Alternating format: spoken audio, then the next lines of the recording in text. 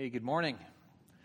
If we haven't had a chance to meet yet, my name's Gary. Really glad you're here with us this morning on this May long weekend. And we were talking to the band this morning. It's like, it's May long weekend already? I totally forgot. Today we're wrapping up our series called History Makers. We've been in it for the past couple of weeks. If you've missed any of the messages, you can go online and catch up, and I encourage you to do that. But the last couple of weeks we've been exploring the idea that you and I, as followers of Christ, are invited into an adventure, something so much bigger than we could ever imagine. We're called to be history makers, to be part of history, to help make a difference in this city, in our families, and in this world. Now, that opening clip was from the movie Freedom Writers. I don't know if you've ever seen it. If you haven't, it's a highly recommend it. It's based on a true story about a teacher named Erin Gruel, played by Hilary Swank, who took a job in a Los Angeles area high school teaching a group of street-smart, really tough LA kids the fun and exciting subject of English. You know, like, hey, these are pronouns and adjectives. Like, who cares? And it was a tough job for her. But through her innovative style of teaching, she was able to slowly begin to dismantle the walls of distrust that had built up between these students and society and the school authority, and as a whole, in the process, have her classroom shift from being viewed as a prison, a place where rules and regulations ruled the day and discipline ruled the day, and turn it into a home. Just like that student said, I walk into the room and feel as though all the problems in life are not so important anymore because I am home. I am home. There's something about home, isn't there? You know, Dorothy in The Wizard of Oz uttered, there's no place like home. There's no place like home. So here's a question. What is it that makes a house, an apartment, a condo, a classroom, even a church, places that are, for the most part, built out of a bunch of wood and glass and plaster and cement, home? Well, it was a question I dove into, and so in preparation for today, I did some intensive research on what it is that makes a house a home, which is just another way of saying I typed it in Google. And I got tons of responses back, thousands actually, but there was one that stood out to me. And it was written by a boy in elementary school. And he was asked, along with his class, the teacher asked him to describe, what does home mean to you? And here's what he said. He says, home is where my favorite place in the world is. Home is my shelter where I can be protected. Home is my comfort zone and where I have family. I think he absolutely nailed it. Because that's it, isn't it? Home is where we can find refuge from the world. It's the place where we can let our hair down, throw our pants on the floor, watch Netflix in our underwear. We can just be us with no pressure to be something or someone we're not. We can just be us. And, when I first ran across that clip, it had a huge impact on me. Especially those three words, I am home. Because for me, this place, this church, you guys, from the first few times I attended here, this place felt like a refuge. A place where I could come and just know that I wasn't alone in my doubts, my fears, my frustrations. It was a place where I could just be me and openly admit, you know what, guys? I don't have God and life figured out. I'm just like you. I'm trying to get there. And it was okay to do that. Which is totally okay, because you know what? Following God is a journey. It's not a destination. It's not about the destination. It's the journey. And so today I want to share a story with you from the Bible that I think we can all identify with at some level. And maybe for some of you like me, this story tracks along with how you ended up here at this place. It's a story I've shared before, But as I was kind of gathering my thoughts for, how to wrap this series up, I just kept getting drawn back to this message. And there's a part of me that thinks, I should really come up with something else. But this story is the story. And I really hope that you see yourself in it and you're inspired and encouraged by it. This story is found in the Bible in a book called Acts. And like I mentioned last week, if you haven't read the Bible much, or you're kind of thinking, I don't even know where to start, read the book of Acts.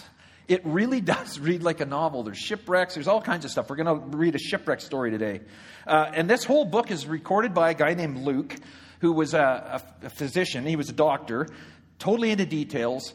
And he's on this high seas adventure with his buddy Paul, who we talk about around here a lot. Paul, who at one time was persecuting the church, going after Jesus followers, and then became a Jesus follower himself, is arrested for doing that.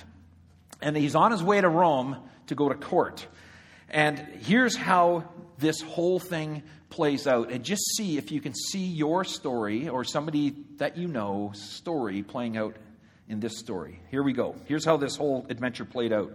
Luke writes, they're on their way. He says, out to sea again, we sailed north under the protection of the northeastern shore of Cyprus, because the winds out of the west were against us. And then along the coast westward to the port of Myra. There the centurion, and the centurion was a Roman guard in charge of 100 men. And on this ship there was Paul, who was a prisoner. There's a whole bunch of other prisoners, so they had a bunch of guards on there with them. There were sailors on there. But this centurion, his main job for this voyage was making sure Paul got to Rome in one piece. And so the centurion found an Egyptian ship headed for Italy, and he transferred us on board. And we ran into bad weather and found it impossible to stay on course. And after much difficulty, we finally made it to the southern island of Crete and docked at Good Harbor. By this time, we had lost a lot of time. We had passed the autumn equinox, so it would be stormy weather from now on through the winter. Too dangerous for sailing. Now, just a little backstory here. Captain Obvious here. Back when this took place, of course, they didn't have satellites, or weather maps, or anything like that. First century sailors traveled on one thing and one thing only: their experience or the experience of others. And they knew from their experience that from mid-September, the autumn equinox, up until March, staying tied to a dock in harbor was the far smarter and safer thing to do. But at the time that the centurion is talking with the ship captain and the ship's owner about, we need to press on, and Paul's listening in on this conversation. And so Paul throws his 2 cents in, and he says this. He says, I see only disaster ahead for the cargo and the ship, to say nothing of our lives if we put out to sea now. But it was not the best harbor for staying in winter. Phoenix, a few miles further on, was far more suitable. The centurion set Paul's warning aside and let the ship captain and the ship owner talk him into trying for the next harbor. Ever been talked into something before against your better judgment? Well, when a gentle southerly breeze came up, they weighed anchor, thinking it would be smooth sailing. But they were no sooner out to sea than a gale force wind, the infamous nor'easter, struck, and they lost all control of the ship. It was a cork in the storm. How many shipwreck stories have started with that phrase? Thinking it would be smooth sailing. I know a few of mine started off just like that. Oh, we'll be fine. We'll make it. It'll be good. How many lives have been shipwrecked in much the same way? Despite warnings from those who have learned from their past experiences, we dismiss the warnings that they're passing on to us, and we set out anyways, convinced that somehow it's going to be different for me. It won't be the same as their experience or your experience. It's going to be different for me. And so we head off. And we end up getting tangled up in financial troubles, unhealthy relationships. We end up hanging with the wrong crowd. All the while saying, I'll be fine. It'll be okay. But then it isn't. And we end up losing control. And we try everything to get it back. Next day, out on the high seas again and badly damaged now by the storm, we dump the cargo overboard. The third day, the sailors lightened the ship further by throwing off the tackle and provisions. It had been many days since we had either seen sun or stars. Wind and waves were battering us unmercifully, and we lost all hope of rescue. You ever been there? You ever been in the middle of something where you cannot see the way out, the way up, the way back? It's just dark. Just like the sailors in the story, you begin trying everything to get through it, but to no avail. And so like the sailors, you just give up all hope. You just resign yourself that, you know what, this is just the way life's going to be, I guess. The dialogue in your head is something like this, I guess I'll never get out of debt. I'll never, I guess this is the way the marriage is going to be. I guess I'll never find a job. I'll never get into school, never have kids. And then something that often happens to us happens in the story. It says in the middle of all this chaos, this storm, all this hopelessness that's going on, Paul delivers the speech that you and I have either given or had given to us at some point in our lives. It's the I told you so speech. Friends, Paul says, you really should have listened to me back in Crete. We could have avoided all this trouble and trial. I don't know what your experience is with that, but that just bugs me when people say, I told you so. I told you not to date that guy or that girl. Now look at the mess you're in. I told you not to hang out with that crowd. Now you're in with them. What are you going to do? I told you to keep your marks up in school, and you wonder why you can't get into university? I remember buying a car. It was a Triumph TR7, okay? It was like the coolest car on the planet. And my friends and my parents advised me against it. They said, do not buy that car. They're crap. They're junk. Don't buy it. I ignored their advice. I wanted this car, so in order to justify my buying it, I convinced myself that my experience was going to be different. That all those other cars that people had troubles with, that was just those ones. This one's going to be different. And so I bought it. Besides, it looked really cool. They were right. This thing was junk. And one day, as I was again getting it towed to the shop, this time because the engine had blown, guess what I heard? I told you so. Isn't that maddening? It's like, thanks, tips. Nothing like rubbing it in. I know you told me so, but that doesn't do me any good right now. I told you so. Well, the crew must have been showing their displeasure at Paul calling them out on their ill-advised decision to sail. So he quickly says, but there's no need to dwell on that now. Nice guy. Days go by, and on the 14th night, adrift somewhere on the Adriatic Sea, at about midnight, the sailors sensed that we were approaching land. Sounding, they measured a depth of 120 feet. And shortly after that, 90 feet. Afraid that we were about to run aground, they threw out 4 anchors and prayed for daylight. You ever been there? In a situation so desperate that you just begin to pray. You don't know what you're praying for, you just pray. At daybreak, no one recognized the land, but they did notice a nice bay with a nice beach. They decided to run the ship up on the beach. They cut the anchors, loosed the tiller, raised the sail, and ran before the wind toward the beach. Again, have you ever experienced that? You're up against it. Everything is pressing in. And you've tried everything to salvage a relationship, to salvage a marriage. You've tried everything to get pregnant. You've tried to help someone, maybe even yourself, through an addiction. Whatever it happens to be, you've tried it all. And you're just about to give up because nothing seems to be changing. But then, a glimmer of hope. Things begin to look up. You begin to think that maybe there's a chance. Maybe this time will be different. And so you give it another try. But then those hopes are seemingly dashed against the rocks. Luke writes, he says, but we didn't make it. Still far from shore, we hit a reef and the ship began to break up. The soldiers decided to kill the prisoners so none could escape by swimming. But the centurion, determined to save Paul, stopped them. And he gave orders for anyone who could swim to dive in and go for it. And for anyone that couldn't swim to just grab a plank. And that says to me, when you're feeling that, don't give up. Maybe you're here and this is your last hope. Don't give up. Hang in there. Keep fighting. Keep trusting. Keep hoping. Everyone made it to shore safely. Once everyone was accounted for and we realized we'd all made it, we learned that we were on the island of Malta. The islanders went out of their way to be friendly to us. The day was rainy and cold and we were already soaked to the bone, but they built a huge bonfire and gathered us around it. Now, just over 12 years ago, I came to be at the meeting place.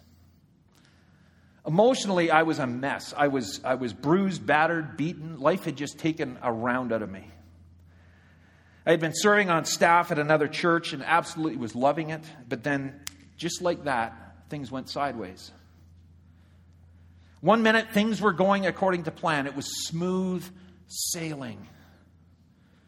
But in what seemed like the blink of an eye, I found myself hanging on for dear life. Thinking, what is going on? How did this happen? How did I end up here? This wasn't and isn't the way it's supposed to be. I was lost, confused, angry, frustrated, disillusioned.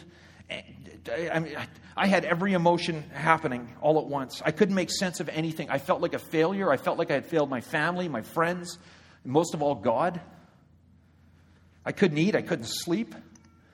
And at times, more often than not, things seemed to be just getting worse and worse than better. Things looked and I felt absolutely hopeless.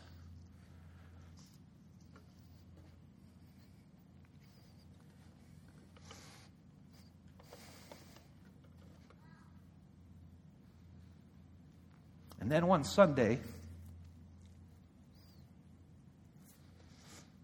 at the urging of my wife,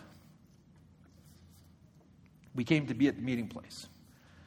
And I say urging of my wife because I had wanted nothing to do with church. I had had it. But you know what?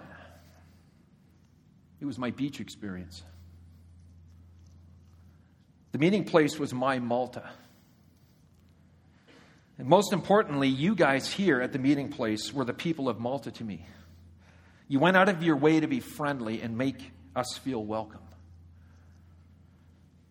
You know what's really cool? Malta, the name of the island they landed on, actually means place of refuge. And the meeting place was my refuge.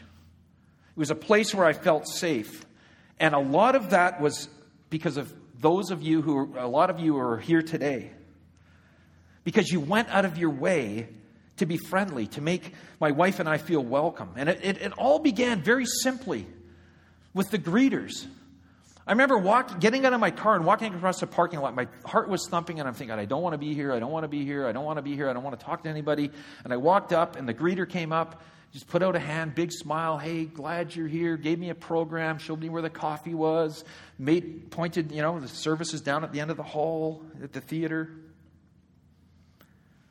And for the next few months, I just attended. I would come in and I would sit and I would listen to some awesome music and a message that week after week seemed like it was written just for me. Just sitting there thinking, man, this guy's in my head. But I just attended because, you know what, that's all I could do at the time. I would come in last minute, just before the service started. I would leave right after the last chord of the last song was hit because I didn't want to talk to anyone. I just needed space. I needed time. A place to come and heal so I could just get my bearings, get my feet back under me. And you guys provided me with all of that. And I will be forever grateful for that. You know what? Eventually I came to the place where I was finally in a better space emotionally, reconnecting with God and with others. And all of a sudden it just seemed like attending wasn't enough. I'd come here and sure, the music was great and the messages were awesome, but seemed like something was missing. And I got this urge to help and give back somehow, some way. To come alongside others and link arms with them, others who called this place home. So I could help others like me who had drifted in feel like they were home. And so I joined the setup team, started pushing carts around. Then I eventually ended up on the music team, and now I'm here. I love these words from Paul, written after he was in Rome. They finally did make it. He says, those of us who are strong and able in the faith need to step in and lend a hand to those who falter. And not just do what is most convenient for us. Strength is for service, not status. And each one of us needs to look after the good of the people around us, asking ourselves, how can I help? That's exactly what Jesus did. He didn't make it easy for himself by avoiding people's troubles, but he waded right in and helped them out. That's what this place is all about. It's a refuge, a safe place where people can come and hear about the only hope that there is in this world that's available through a relationship with Jesus Christ. And it's possible because of awesome people like you who give of your time, your resources financially, your talents, to lend a hand to those who falter, who are drifting in here wondering what's next. To those of you who are here who every week help turn this place into a home. I don't know if you know this or not. Did you know that there's over 40 people that help pull off a Sunday morning every week? 40 people. All working to create a safe space for people to come and experience God's love. We got kids' place team, prayer team, decorations team, setup team, production team, music team, media team, sound team, guest services team. I mean, the list goes on. I'd be remiss to miss the volunteers that serve and show up and serve 30-plus youth at the City Youth on Friday nights. The volunteers who hold small groups in their home each week or bake and deliver meals to those that can't. Or those who help put together all the scheduling for these teams week after week. I mean, needless to say, there are a myriad of ways you can get involved. And so here's my challenge. If you've been coming here for a while, I would encourage you to join a team, to just jump in. Help make a difference. Be a history maker. Be part of someone's history. As you make your way out of here, maybe you've seen it on the way in, or if you've been coming for a while, there's a big board just outside in the hallway called the Say Yes board. It's listing all the ways you can jump in. It's got job descriptions on there, what you'll be doing, what's expected, how much time it'll take each week. And right now, one big opportunity to get involved and have some fun is in our kids' place. For the summer, we're going to give our regular kids' place volunteers some time off, and it's a chance for other people to step in and just for an hour have fun with kids. And you might be thinking, kids aren't my thing. I'm not really into kids. You know what? I thought the same thing. A couple of years ago, we were doing this. We do this every summer. And a couple of years ago, myself and a bunch of the staff thought, you know what? Let's do this. Let's jump in, kind of lead by example. So we jumped in. And, I had an absolute blast. I was scared to death. I mean, these little humans running around, it just freaked me right out for some reason. I don't know why. But it was super easy. Everything was ready for me. It was all prepared. You know what was required of me? This is really tough. I had to show up. That might be a challenge for somebody here, but I had to show up and smile and get ready to love on some kids for an hour. That's it. And the last time I did it, I got to make paper sharks. I mean, how cool is that? Got to make little jaws. So that's my official request that I want to do that again. You may be thinking, I don't know. Hey, it's always better with company. So invite a friend to join you. More the merrier. Jump in together. Every week you can walk around seeing people serving. You can see them, caring for children, cleaning a floor, opening a door, playing music, setting up a table, taking down a table, handing out a program, rolling up signs. You'll see people talking with youth, taking down equipment, rolling all the carts into the storage area. And every time I just want to go up to every single one of you when I see you doing that and say, you know what? You may not see it right now, but you have no idea the impact you're having. No idea. Serving others can be hard. I get it. Our time is at a premium, and there are so many things vying for it. Serving others can seem like a waste of time because it's like, well, I don't really have anything to offer, and it's not going to really make that much of a difference. And so often we just hold back, and maybe somebody else, we tell ourselves that somebody better qualified can do something. But we miss out for the opportunity for God to show up. So listen to these words of encouragement from the Bible. It says, don't hold back. Throw yourselves into the work of the Master, confident that nothing you do for him is a waste of time or effort. Next week, if you haven't heard, we're not going to be here. We're going to be down the street at the Nanaimo Food Bank warehouse on Fry Street. All the information's in your program, and it's online, so make sure you check it out. But we're replacing our Sunday morning service here, and we're going to be taking the opportunity to love this community through service. And we want as many of you as possible to join in the fun next Sunday, because it's going to be a blast. We did it last year, and the feedback from you was like, we got to do that again. We got to do that every year. So here's how you can help out. Here's how you can get involved. There's 3 teams to choose from. You can join the neighborhood litter pickup team, the food bank warehouse cleanup team, or the picnic team. Because here's what's happening. After we clean the streets in the warehouse, we're all meeting at Deverell Park, and we're having a massive barbecue for the neighborhood. Like, everyone is welcome. We don't care if you come to church. Just come and have a hamburger or a hot dog, some chips, some pop, whatever. And we're doing it for no other reason to have some fun and show God's love in a real and practical way.